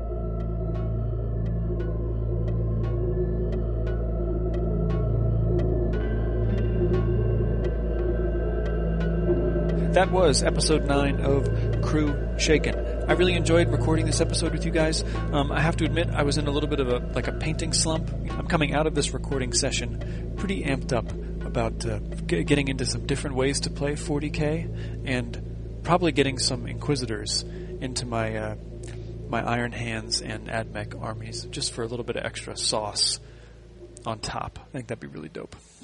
I'm really, really enjoying 40K. Now more than ever. And I recommend that everybody make room at the table for new players. They are, and returning players. They are enriching everybody's meta and helping the game across the board. All this talk about the Inquisitors has made me want to go back and read up on some of that stuff. And I had the Xenos book by Dan Abnett on Black Library that I've kind of been neglecting a little bit. I think after this show, I'm going to go back and listen to it. That was episode 9 for Crew Shaken. I've been Tim. I'm Lavelle. I'm Carlo. See you next time. Thanks for listening.